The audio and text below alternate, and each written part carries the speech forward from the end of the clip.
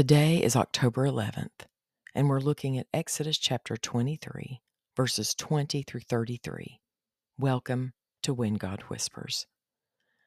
Behold, I send an angel before you to guard you on the way and to bring you to the place that I have prepared. Pay careful attention to him and obey his voice. Do not rebel against him, for he will not pardon your transgressions, for my name is in him.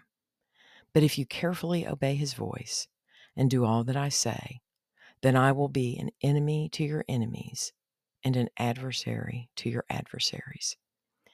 When my angel goes before you and brings you to the Amorites and the Hittites and the Perizzites and the Canaanites, the Hivites and the Jebusites, and I blot them out, you shall not bow down to their gods, nor serve them, nor do as they do, but you shall utterly overthrow them and break their pillars in pieces. You shall serve the Lord your God, and he will bless your bread and your water, and I will take sickness away from among you. None shall miscarry or be barren in your land. I will fulfill the number of your days. I will send my terror before you, and I will throw into confusion all the people against whom you shall come, and I will make all your enemies turn their backs to you. And I will send hornets before you, which shall drive out the Hivites, the Canaanites, and the Hittites from before you. I will not drive them out from before you in 1 year, lest the land become desolate and the wild beasts multiply against you. Little by little I will drive them out from before you until you have increased and possessed the land. And I will set your border from the Red Sea to the Sea of the Philistines, and from the wilderness to the Euphrates. For I will give the inhabitants of the land into your hand, and you shall drive them out from before you. You shall make no covenant with them and their gods. They shall not dwell in your land, lest they make you sin against me. For if you serve their gods, it will surely be a snare to you. What an intentional, detailed, and protective God we serve. In these passages, God sends an angel to protect and guide the Israelites to the place that he's prepared for them. The details are laid out, so no questioning of safety is required. Even the hornets are on high alert and have a specific job to do. The extraordinary love of God is revealed once again. He even made a plan so the land would become theirs gradually and not become desolate or overtaken. God is one to plan and not allow chaos to overtake us. If you're living on the edge of chaos, give God the reins and allow him to bring you to a place of peace and order.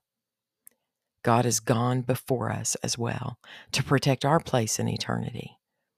What excites you about God's plan for your eternity?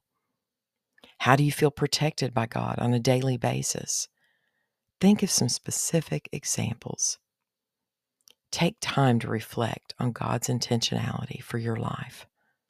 Are you yielding to his will? Pray to move forward with faith and trust that God loves you with an immense love. Heavenly Father, I'm so grateful you're willing to guide me, as I know how chaotic my life would be without your hand at the wheel. You've proven time and time again that you are intentional and not random, and that is what I need in my life. So I ask for you to help make the rough places smooth and the curves to become straight. Help me to focus on you and what you have for me to concern myself with, and not the things of this world. The enemy would like nothing more than for me to worry about things of this earth. But you have all that taken care of, Father. It might not always look like I expect or want, but you're always going to protect me from things that would derail me from your plan if I let you. Help me let you. Every day, help me choose to have you be my focus and my guide. I know it's easy to say and very difficult to do, but I also know This is what is best for my life and what is going to help me be obedient to you, Father. I want what you want. I want the desires of my heart to become what you want. Help my heart change to become what it needs to be. I believe, Lord. Help me with my unbelief. In Jesus' name, amen.